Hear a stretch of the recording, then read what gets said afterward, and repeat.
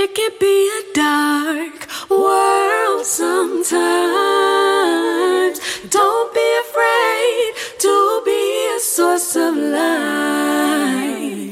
It can be a dark world sometimes. But don't be afraid to be a source of light. Peace, good people. Peace. Fee, how you feeling? I'm feeling good. I'm feeling like I'm recovering from homecoming. How are you feeling? I'm feeling grateful, and I want to thank you all for tuning in to another episode of Soul Affirmations with Felicia and Kariga. With Kariga and Felicia. And most importantly, you, the listener on the Black Love Podcast Network. Yeah. Now, Fee said she was recovering from homecoming. I am. But I want to tell y'all, I have no plans on recovering because I am celebrating homecoming season. Hey, okay? It is to be celebrated. Yeah, it's still a season. Like, it's not just your homecoming. When you are a part of HBCU culture, it's that. Yeah. It's your homecoming. You have fun at, but you love watching the homecoming culture. Yes. You love watching the bands. You love watching the swag surfs. Yeah, the people come together. It's going down right now. So since I am celebrating homecoming season, I actually want to invite you all to check out the latest episode of Man to Man on the Black Love Podcast Network, featuring myself and Jay Barnett. Now, something really unique about this one, I want y'all to head on over to YouTube. Okay. Yeah. I love the video. We get to see you. You dig? I love that.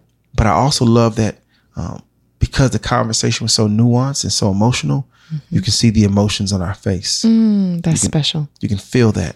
So when Black men are talking about unpacking masculinity, or asking questions around toxic masculinity, not sure if your feelings qualify as toxic or if you're even allowed to express your anger. We got to get into some really great points of conversation. Also talking about sustainability and happiness, which is what I find we don't talk a lot about. Wow. It's like brothers are afraid to talk about happiness. They don't even say happy birthday, right? They be like, blessed born day. No. Right? So in this regard, I want to invite you all to check out the latest episode of Man to Man on the Black Love Podcast Network, featuring myself and Jay Barnett, hosted by David. It's a sure good time. Tap in. Yes, and massive love. So until we cross paths again, may we all love more abundantly. Peace. Peace.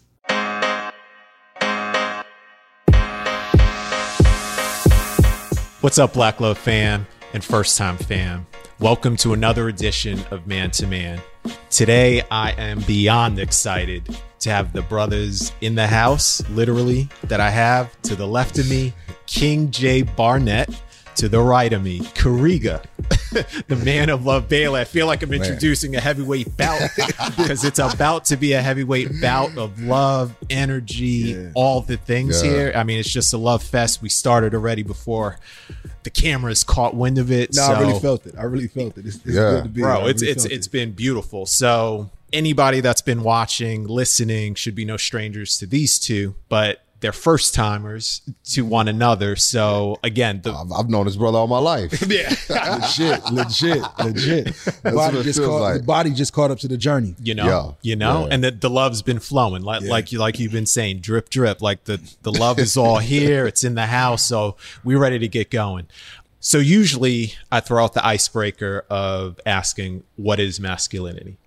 What do you feel about masculinity? I'm going to flip it a little bit because there's this phrase that's become rampant, popular in culture right now, toxic masculinity.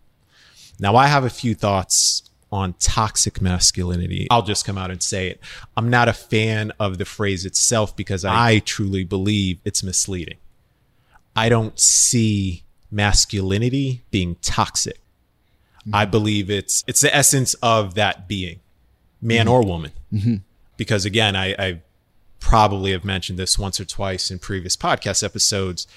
I feel within all of us, there's masculine energy and feminine energy. And it's how you channel that, how you express that and bring that into the world. Absolutely. And with all of that said, that's why I don't believe this idea, the idea of toxic masculinity in our culture right now, I believe it to be misleading. So I'm going to ask, what does toxic masculinity mean to you? And again, you don't have to run with my way of understanding this phrase or trying to break it down. I get it. I'm going to kick it off that way. It's a unique conversation. It's one that I haven't had on air. I talk to my loved ones one-to-one. I don't have it online because I understand what's happening where people who present masculine are presenting very toxic behaviors. So I don't need to like decode the language to dissolve the fact that men are hurting people. Okay. But also know that hurt people. Right. And love people. Right. The challenge is it's really hard to love hurt people. Right. So we otherize hurt people really quickly. I understand it now more as a parent, how we otherize harm because nobody better not harm my baby. Right. So you're automatically somebody else. Right. But the challenge also in loving hurt people is to look at the whole person. Right. And I've said this to my brothers off air. If it's toxic, it ain't masculine. That's not how I perceive masculinity. In my tribe, see, no one knows the definition of masculinity in my tribe. I live under the assumption of what they think masculinity is in the world. But what if I told you that in my tribe it's nurturing? What if I told you that in my tribe it's service first? What if I told you that in my tribe it's teaching, it is gentle? It's like the work of like an acrobat. You know how strong you have to be that graceful? So while it does require strength, it requires grace, right? And when it displays proud, well, that's not masculine, that's proud. Yeah. When it displays control, that's not masculine, that's control. Right. But you have to really create a safe space to have that conversation. But if the language that shapes culture says toxic masculinity, and we have 100 million people who will say they're experiencing it, then there's very little to say about the conflation and what the difference is between toxic and toxic masculinity, right? So that conversation is so loud, I have to serve first. I have to model what masculine means in my village. I have to go be that enough to gain access to rooms to say, I deeply understand the harm that men are causing. But I also understand that hurt people hurt people. So what if he never knew his feelings or how to say them? Right. And that wasn't his problem. Like King J said, that was 3 generations ago. I didn't even choose that for myself. Right. But I do understand that people are experiencing harm by men. I do understand more notably the responsibility I have to help my brothers become more whole versions of themselves. But in my village, if it's toxic, it ain't masculine. You know, this misinterpretation, right, of toxic masculinity has really been pushed. And I think it's confusing, even to men, because now you're telling me that my innate ability to function in my testosterone, in my being, in my masculine energy is toxic. So that means just me being me is toxic. Is wrong. Yeah. So it's wrong. Exactly. And so it's confusing, and it can be very deflating, and not just to the ego, but it can be deflating to who you think you are as a man.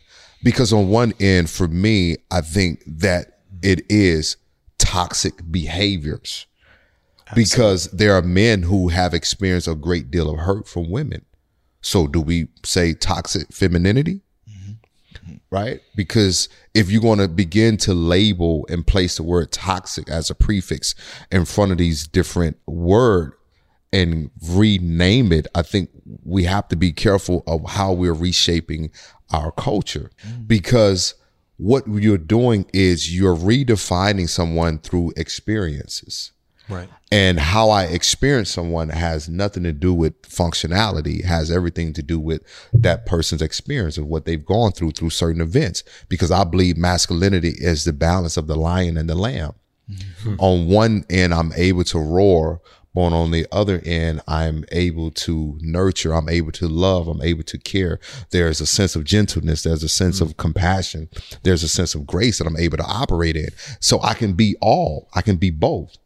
I can be the lion who can stand on the mountaintops and protect my family, but I can also be the lamb who holds my family and holds the members of my tribe, right? Because oftentimes if you're focusing on masculinity, we're forgetting that masculinity is emotional. Right. Now, the men you may experience may only express anger, as you said, when there's a lack of emotional intelligence, there's a lack of understanding when it comes to the emotional dynamic of your being. You don't understand disappointment, right? You don't understand embarrassment. You don't understand sadness. And so you only react out of aggression and anger. And when you have that, you know, it has a person who, I'm not going to say that they are a bad person, but I'm going to say this individual was not given the space or the opportunity or was not developed in that area. And it's like when clients come in to my office and they says, hey, you know, my name is such and such, and okay, tell me what bring you here today. It's like the first thing they do is they identify with their issue and they lead with that. Well, my name is John, and you know, I'm depressed. And so I think what I'm seeing, this shift in culture, is we become so addicted to labels because we want to have something to identify ourselves. And so it's like, there's people, men and women. I mean, there's men who've had bad experience with other brothers, you know? And so we're throwing these labels out and we're calling everything toxic. And are there toxic people? Are there people that have toxic traits? But we have to be careful of these labels, because I tell the guy named John, I said, well, John, you're not the depression. Right. You just happen to be dealing with depression because you lost your job. And because you lost your job, you feel that you can't provide for your family, and not being able to provide for your family makes you feel less than a man, which drives you into this space where you become withdrawn because you feel like, I don't know my next move. So now I provide this context and reframe it for him. Now he's able to see, oh, I'm not the depression. There was an event that took John experiencing. Exactly. And I'm John experiencing depression. So, this is so beautiful to hear the many layers, how it unpacks, and the ownership that I also hear us taking in how it's called to be, right? And I'm looking at King J over there. I'm thinking about myself like, okay, before toxic masculinity was a readily available cultural term, I was in the schools in Southeast DC, right? One of my favorite things is all my students in DC, they only call me Bailey, right? There's no Mr. or nothing. But it comes so much from the correctional institutional culture, right? When you're just the name, right? Yeah. And I realized this one day. I was teaching and I was responding to an unfavorable behavior. And the young person was like, "Oh, you gonna send this old CO motherfucker in here to me?" Right? And I was like, "Oh, he's seeing me as something that has nothing to do with me." Right. But it was so important for me to know how he was seeing me in his emotional state. But as King J was describing, it gets really hard to figure out who you are if you're always worried about how somebody is seeing you, right? Right. And that's a very dangerous space to be in as a person, but it's an absolutely dangerous space to be in as a black man. You have to be able to define yourself for yourself at some point, because everybody's perception, you're going to be so different. Right. But because I knew he saw me as a CEO, I made sure I was the lamb and not the lion. Because he's so used to authority and size imposing their way. So I walked in the room and I sat on the floor. I'm like, bro, I'm just here to tap in with you. I'm not trying to wrestle, right? Back was in the corner, fists up. I can tell what this is for you. Yeah. And I can tell that me walking in here was a trigger. So that's also the analogy of the responsibility men have to know. It's not that it is who you are, but you have to understand if your experience, some of your presentations, some of your colloquialisms, if they can be triggering for somebody who experienced harm from somebody who was a lot like you, right? And that is the human experience now. I can't own that, but I can be aware of it, right? Because each of us has the lion and the lamb, because neither one makes you less masculine. Right. No. Right. I mean, firstly, beautifully put respectively. And there's a lot from this I want to start grabbing. I mean, I'll stay silent, but I'm rocking with you. but I want to understand then, for the people watching, but more importantly, for the Black men watching, how do we get to this point? How do we get to being aware and taking a step? Because like from my own, self journeys spiritually, there's that idea of the at-man. So woman or man, but it's called the at-man, where you observe your thoughts, you observe your experiences, you observe these emotions. So you are not, like you said, I'm John and I'm depressed. No, I'm John experiencing depression. I'm David experiencing joy, sadness, etc. The thoughts I have in my head, which, through me meditating, I'm able to take a step back and observe these thoughts that are happening, which is trippy. That in itself was trippy, just getting to that point through meditating. What is it, like Beautiful Mind, or those movies where you see all the calculations, and they have all the calculations kind of in the fourth dimension in front of them, and they're just tapping in. So anyway, bringing all of that back, but to be able to see things in that way and compartmentalize emotion, compartmentalizing these labels and detaching from it. You two clearly are at a certain level of understanding and experience within your respective journeys. But what's that first step? Like somebody, again, watching and saying, that all sounds beautiful, but how do I, as you would say, how do I tap in? How do I begin that progress? This is a beautiful question. Wow. Yeah. We can. Yes. Yeah. That's a beautiful question. It's layered. It's convoluted. Sure. It's all the things. And here's the thing. It's simple because it takes a decision, but it's complicated because you're concerned about who do I become after I make a decision. Right. Right. It's oftentimes why we won't let go of the story. Because the story gives me identity. Right. Right. Right. If I show up in the world as the abused, I now have something to stand on. But if I get healed, I don't have this story. So I'm now left with creating a new narrative. And what if this new narrative I'm not seen as I was seen as I was when I was abused? And that's the fear. Yeah. And so, because letting go means that I have to recreate, I have to reinvent, I have to restore. I love those re's because what it does, it gives you an opportunity to start over. And so many brothers feel that where they are is the end. Right. And I think it starts from a brother really taking the opportunity and seeing outside of where he is. And I remember, sitting in therapy, this is like the first couple of sessions, and my experiences was just like Antoine Fisher on the movie, right? Yeah. So he's sitting there and, this is like the third session that he's had with Denzel, right? He's a psychiatrist, and Denzel just kind of like, all right, you ready? And I never forget, the guy's like, hey, you want to open up? And so he's a white guy. And I'm just kind of like, what I'm saying, man, I'm not opening up to this white dude. He don't. And so it wasn't until he asked me about so tell me about football. So the tears started flowing, and I'm just like, man, dude, this dude got me. Because it's like, you know what I mean? Because I'm like, man, I'm in here, dude, and he would just sit. He just sit. He said, you ready? Yeah. Like what I've discovered, because I work with a lot of brothers, across all different walks of life, all different genres.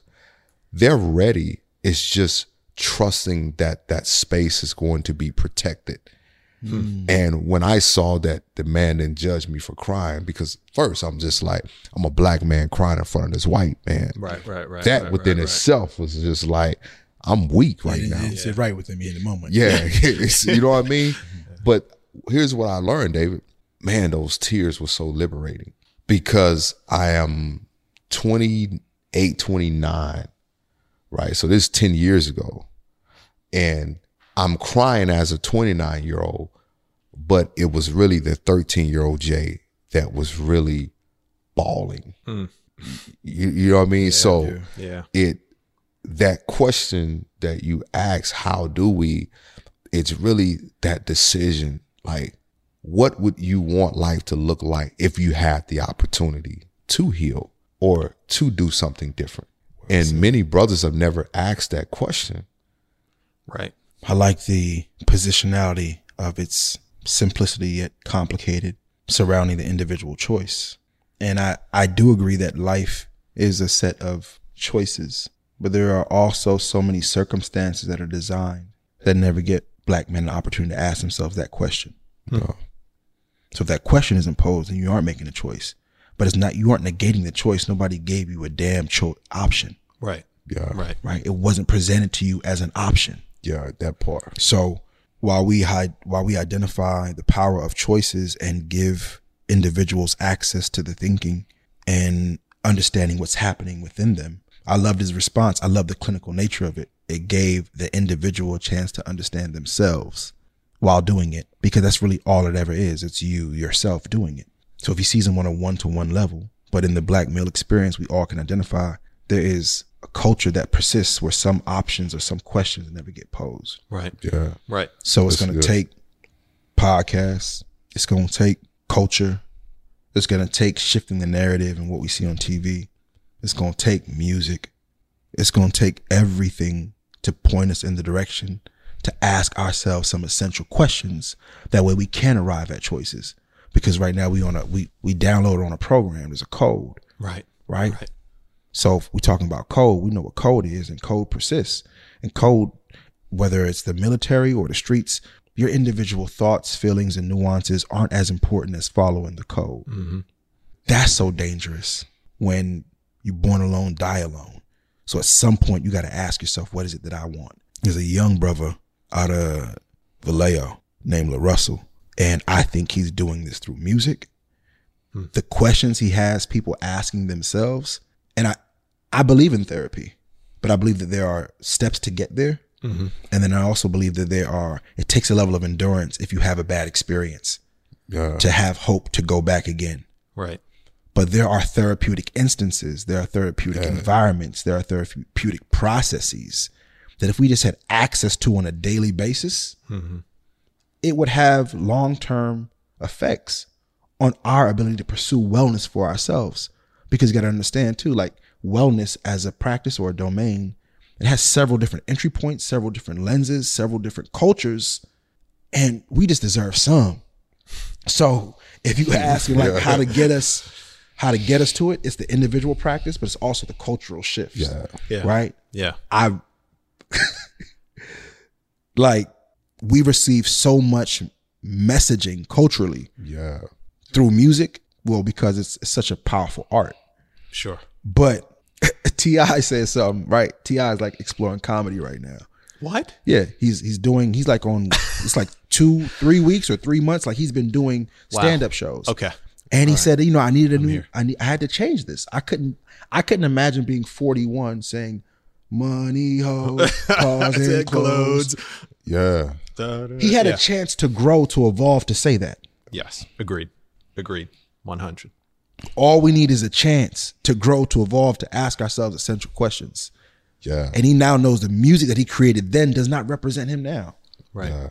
Right. So, yeah, shout out. But you know what though, man? I really like that, because Bishop Jake said something a couple of weeks ago. He was preaching, and the message was titled that we need an epiphany. And the only way that there's change, you have to have an epiphany.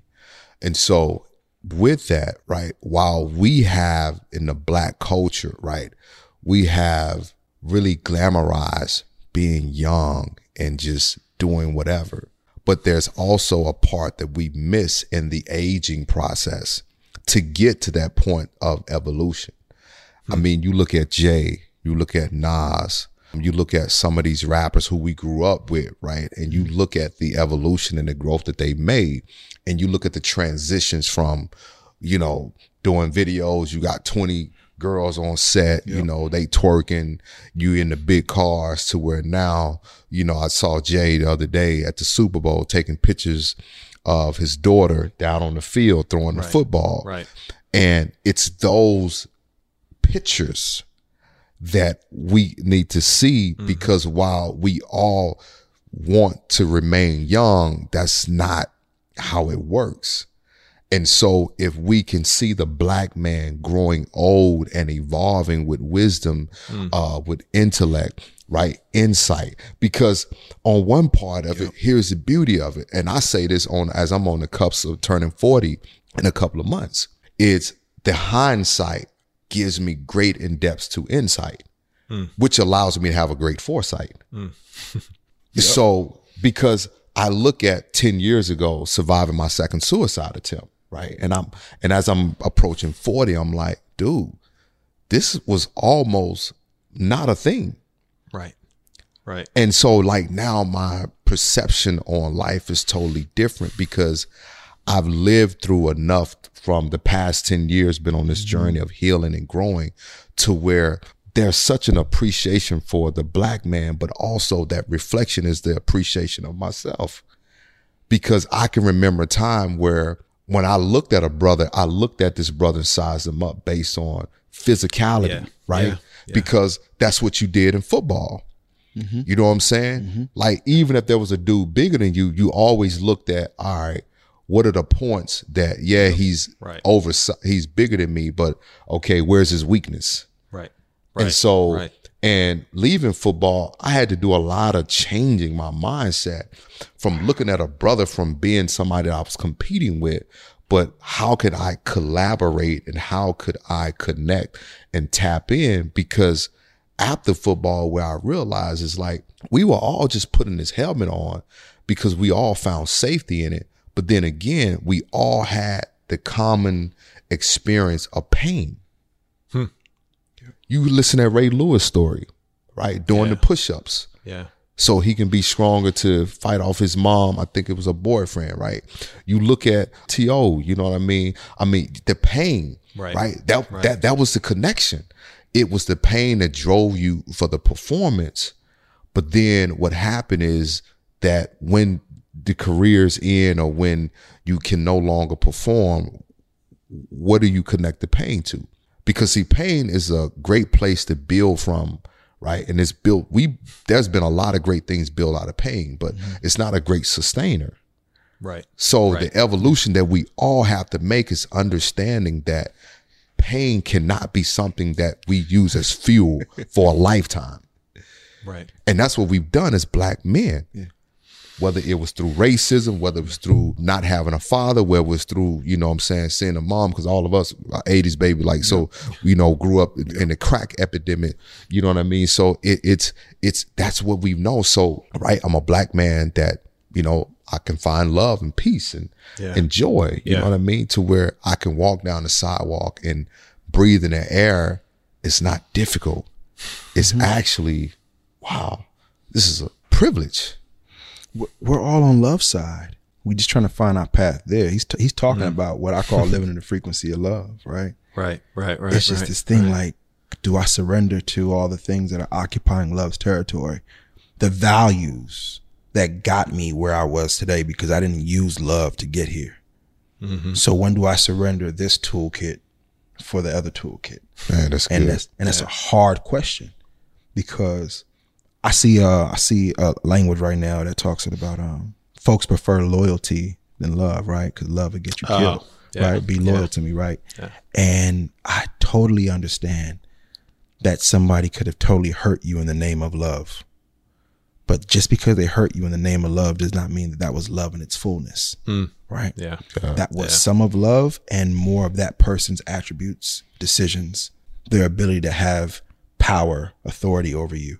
But it hurts us so deeply because somebody we love did that to us. So love don't mean a damn thing. And I know that that's one of the greatest deceptions used against the power of love, right? So many people who have been hurt in the name of love will say, don't trust love. Right.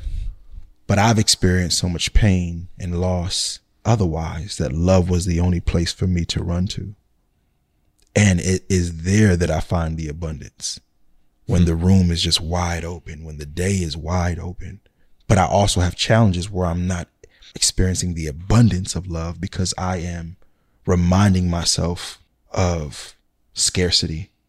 I'm reminding myself of times where things weren't as abundant as they are. And you have to do the training of the mind, right? To be the first person to believe and love yourself, to be the first person to affirm yourself. And then when you do that for yourself, you realize, there goes I. Why wouldn't I do that for that person? Right? If this is how I'm showing up for myself, why wouldn't I show up for that person that way? And then there's this point of evolution where it's just kind of like, shit, they really bringing some funk, right? And it might have to get funky, except that wasn't even my plan today.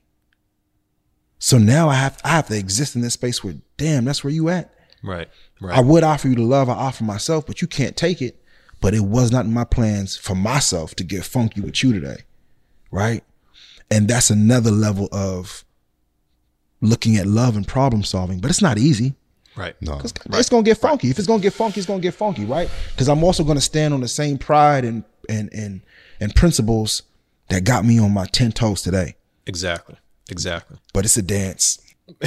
It is a dance. It can be a beautiful one. But I think what you both are speaking to, there's something I've come across recently called your emotional home. So what you were just saying about, sometimes you got to tap into that depending on your surroundings, who you grow up around, your environment, neighborhood, whatever, where, you are trying to grow as a person. But that emotional home is, I am used to feeling a certain type of way. I'm comfortable feeling sad, feeling angry, feeling like I got to size up the next man when I walk down the block. And I've been there. I mean, I trust and believe all of us right here have been through that. Like, as you both were talking about this, I went back because you referenced the 13-year-old self. So I channeled back to 13-year-old David and the neighborhood I was living in, or the neighborhoods at that time. And I'm having a, not on the field, but on the field of the streets. Yep. And there's something, I just got to side note a little bit, because the level of articulation in this room is so beautiful, not to denounce any way of how we speak in our vernacular as a culture and as a people in general. It's not of the slang, but it's more of how we're communicating and processing these thoughts and being able to, again, express it as we are comfortably, again, because of the space, because of the environment, because of the people and the energy that we're transferring right now in this room that I feel. That's something that takes time in breaking away from this emotional home, but it's making that choice, that decision. It's getting yourself to the understanding, like you said, with this dance, which is I think it's a daily dance for any of us. Without a doubt. Yeah. It's I fail it every day when I'm driving. Yeah. Everything I just told y'all about choosing, I get funky every time.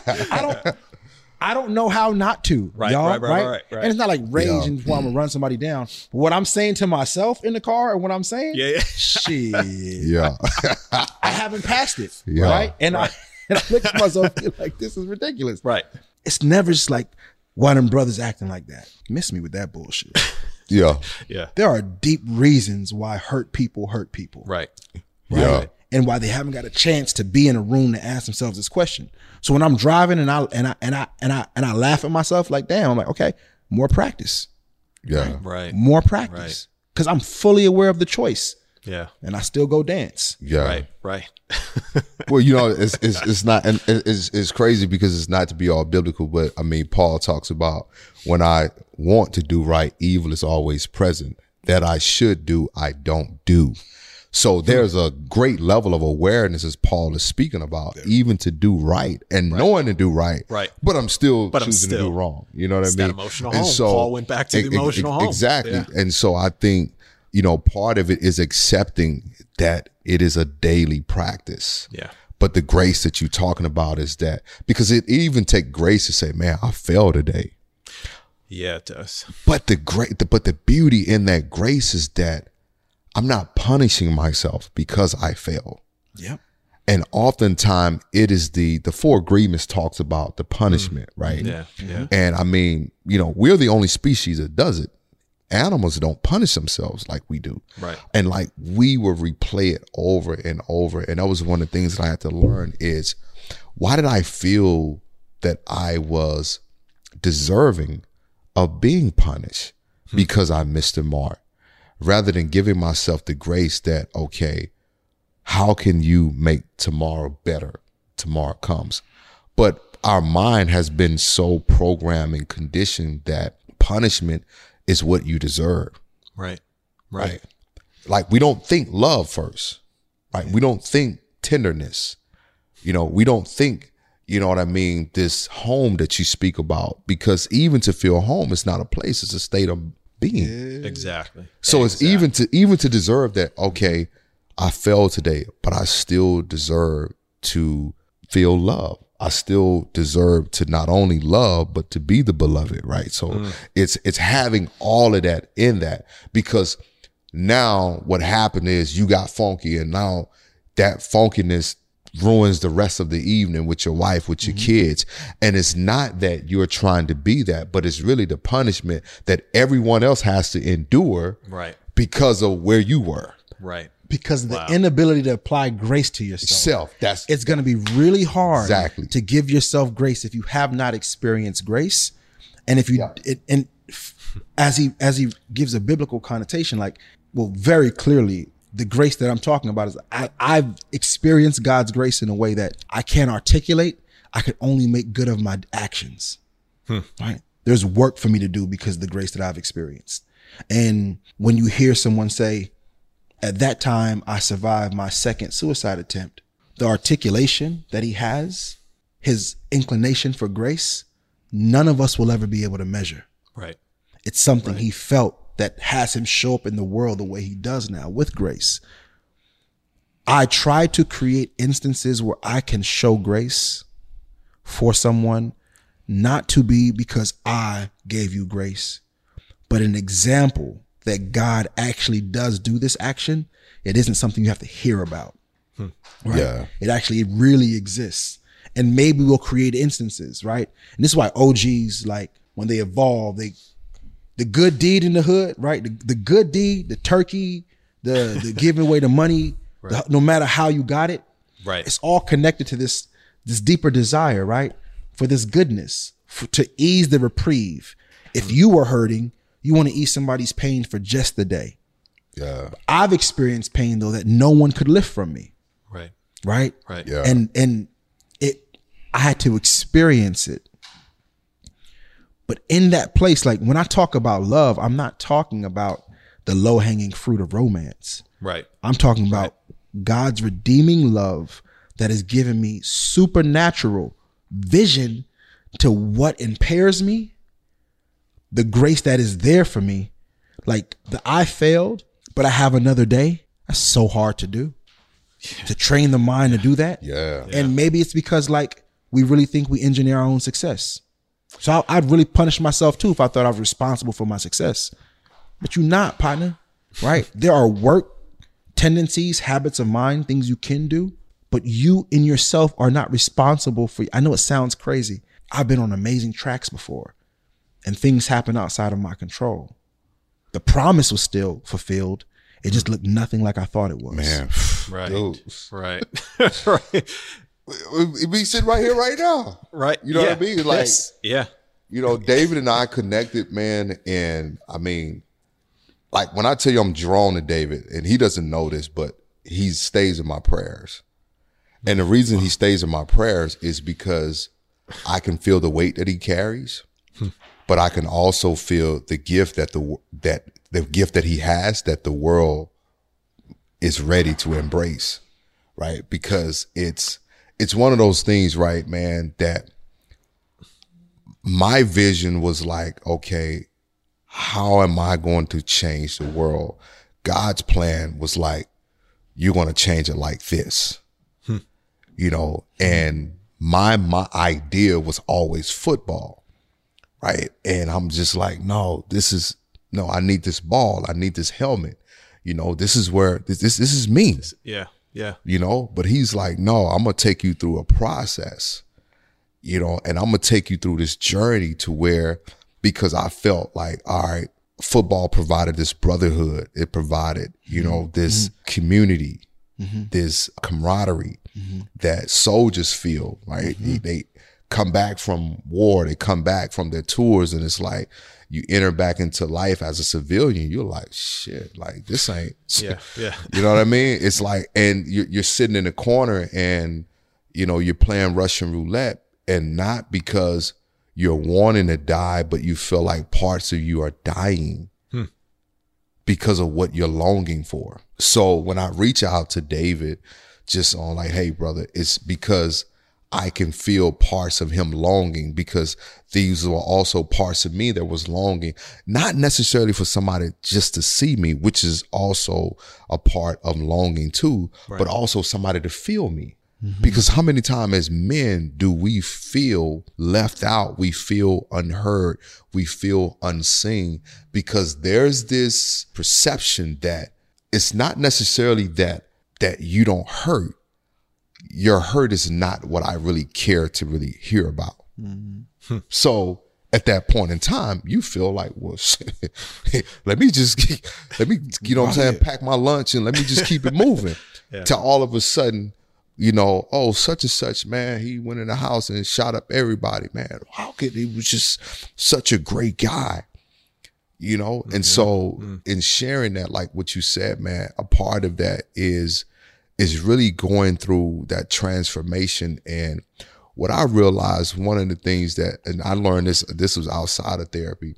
This lady asked me once, she said, have you ever been happy? And I was like, nah. I was like, I don't even know what that is, you know? And I broke down, man, because I was like, you know, I didn't really know what that was. And because I'm like, man, there's no such thing as happiness, right? But growing up, my dad was so big on, you know, hey, keep a level, stable mind. You don't get excited. There's no fun. You know, it's like, even like when I played ball, he was like, just make a play, do your job, and just like, don't be a showboater. And it wasn't so much about a showboater. It's just like really just expression. Expressive, yeah. You know, so, and I think part of that, man, was really like, man, I've always felt like everything's just, you do your job and that's it. So happiness was not even a thought. Started to code it to yourself that it wasn't happening. Exactly. And so, and it wasn't until I really allowed myself, man, I came to LA, this is like about 8 years ago. It was the first time I ever took a solo trip. Came out here 8 days and just like stayed around Santa Monica, just bounced around. And I was walking on the beach and like the water's coming in, and, you know, you had the tide coming in, and then you had, you know, the people surfing, and so all of this stuff is going on, right? But the water was still peaceful. And I said, that's happiness. And it wasn't, there was nothing happening to the water. People were in it and enjoying it, but nothing happened to the water. The water was just the water. And that's when I realized happiness was just this state of being. It wasn't so much a smile like, hey, Dave was good. You know what I mean? So I'm bugging. No. This is the happiness. I felt some of that in the beginning of our conversation when like, oh, this is real. This is authentic, right? And I lead with that. That's what I always hope is my instance. My experiences were such of that where no one had answers. So what I really valued was perspectives of lived experiences and good listeners. And I really enjoyed learning more about King J. Just in our own dialogue, it had me just be like, yo, this feels good, right? Yeah. But I happened to pick what I didn't know would if it would make any application. I just folded one ear while we were, and the affirmation comes from page 26, and it reads, today I will take time to honor a sacred moment no matter the circumstances around me. My happiness is my responsibility, and I'm okay with that. Wow. So I'm listening to this conversation take shape, right? All the things that black men have to lift and all the ways that our happiness was like an afterthought of just like living. Like, you want to be happy, bro? Right? I mean, where I'm from, you had to be cool way before being happy. Yeah, man. Right? Yeah. But then Richard G, talk about the cool pose. And then I'm also looking at, like, when I say all of us deserve to be happy, I'm not talking about ones that articulate like me, ones that are in front of podcasts, little wavy windows and things like that. I know it gets really hard to articulate this, but I'm in part of so many spaces where it feels like every black man, everybody is deserving of love, but niggas got to get better to deserve love. Like, you got to be a better version of yourself.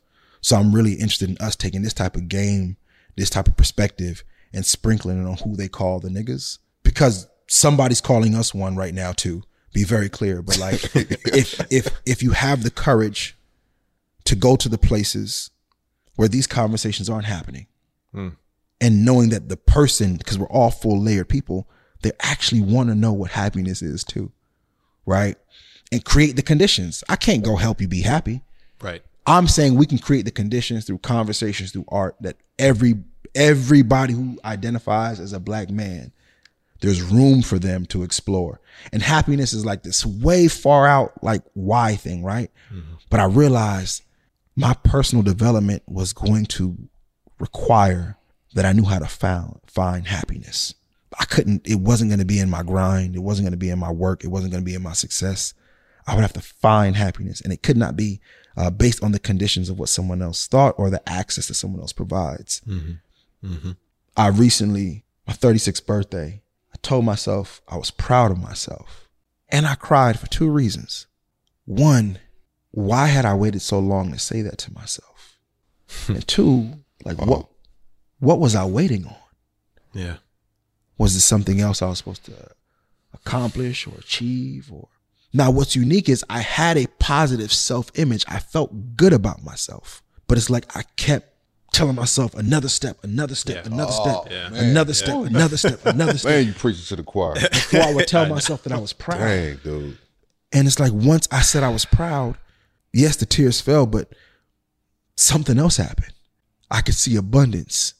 And my mindset for pursuing abundance is way healthier than my mindset for chasing something out of scarcity. I'm actually going to get up every day with repetition and go till the land so abundance is handed down to the next generation. If I'm running from scarcity, trying to grab onto something, I'm not healthy, I'm not whole, I'm not present. I'm existing around the function of what I think I need to accomplish to be happy. But in abundance, I'm going to get up every day and go to work. I wish I had a handkerchief to throw at Bruh, you. So I'm hearing somebody say, okay, my 40th is approaching, and I'm listening, like, experience is what you tell yourself. And I realized, I told Fee on the way down here, I said, oh shit, I figured out what happened. 33, when my first daughter was born, I found out on my 33rd birthday that I was going to be a father. Album released February that year, Soul of Black Folk. I'm still teaching in East Oakland, founded a school. I went back and looked at like some of my journal entries virtually and on paper and how tired I was. But how much I just believed that being tired was a part of the fucking work. And I conditioned myself to think that if I wasn't tired, I wasn't doing it right. Man. And I wasn't, bro, it hurt me to see like, and that's the thing about recruiting young teachers. We could believe it and especially if I'm coming out of a circumstance where I'm trying to create access to the conditions for more people, but martyrdom is not my path, right? That's not my happiness. That's not joy. That's not revolutionary. I've done it already and I'm not living there. Right. So now I'm trying to design for myself. What happened is when we experienced a loss in September 2019, what else is there? And that interrupted my ability because it was a really beautiful stride. Wife just finished her PhD. We operating a school in Oakland, touching Oakland, putting out music, about to have a family. And when our daughter transitioned at birth, I didn't know what happiness was. I didn't know what a good day was. I didn't know what good was. I had to reframe all of this. And when you say you're not your story, I smiled and I asked myself, like, what part of this am I identifying with and what part of it is shaking me to my core? Yeah. Yes, I am an angel father, but I am not only the day my daughter passed. I'm the man who's learned how to love her and evolve in being her father. Even though she's not here, that's who I am. Somebody who has the insight of wisdom. So I'm not just what happened to me. Right. Right. Right. I'm this ever evolving being. And when I can say that, live in that and do that, all my work makes sense. So being here today makes absolute sense. Perfect sense. And 13 years in public education in DC, Philly, Baltimore, Oakland, that wasn't the fullness of my identity. Right. Right. There are more. And I need to be connected to spaces where I'm hearing men talking about the evolution and who they were after the turn and what happens after the turn. I need to hear it, and our young partners need to hear it, because everybody is on a curve. We all coming around a turn. Right. The joy is leaning into that process and saying that on the other end of my experiences is an abundance that awaits me. Yeah. Not fear of the unknown. It's the abundance that awaits me. And I'm going. And I'm evolving. And I'm willing to take accountability to remove what I don't need for the next level. Yeah. There's nothing worse than seeing a brother with a crazy shoe game go to the beach and keep his shoes on. None of that shit matters. Right. Yeah. It don't matter no more, bro. Right. Yeah. Right. There's a new chapter.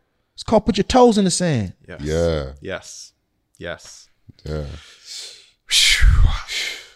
Man. We are gonna hold in that emotion. Yes.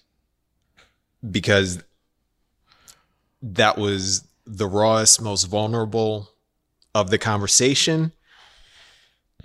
And I felt it. I know you felt it. I kept acknowledging you because that was just hitting us so deep. I had to just bring you into that. Kariga. Y'all created it. I was listening to more about myself in the examples of yourself you were giving. And I was real time synthesizing, not coming with a line and things that were rehearsed. Who would have knew that affirmation? I knew it was going to end up on happiness. Right? Well, that's why we were blown away. You just opened your damn book on happiness. And that goes to something else we were talking about too, that the divine in all of this. But that's why I can surrender. Yeah. When I know someone else has it, I don't have to have the answers. Yeah. I can sit with ease and listen to somebody else hear from the spirit if it confirms true for me. If it don't confirm true for me, trust me, my mind is wondering. Right. Right? Because people always talk about what they hear from God. Yep. But when I can feel it in you, it gives me a moment to just be. And I experience that. So when I was telling like, no, I'm really tapped in with bruh. It's not, nobody has all the answers for the black experience. There is no black correspondent. There is no black man who gets it. But there are black men who can create the conditions to create freedom for so many others. And I recognize that I'm in the company of such. And that gives me great reprieve when I know that brothers is lifting and creating pathways for others. There ain't no success we after, bro. Because what good does the success matter if you got to look at somebody on the other end of the street and be like, I don't know what's up with him. Right. Now, I was going to acknowledge you because we all acknowledge you, acknowledge myself in this as well. Because yes, you're right. We did create this. And I think from all of our stories of experience and feelings and emotions that we've poured out right here during this conversation led to you being able to express yourself in the way that you did with the vulnerability that you did. And yes, no script. I have no script. There is no teleprompter. This is real. This is raw. This is off the cuff. This is off the heart. Yeah. And from the heart. And again, that's why I love doing this. Yeah. That's why you two in particular.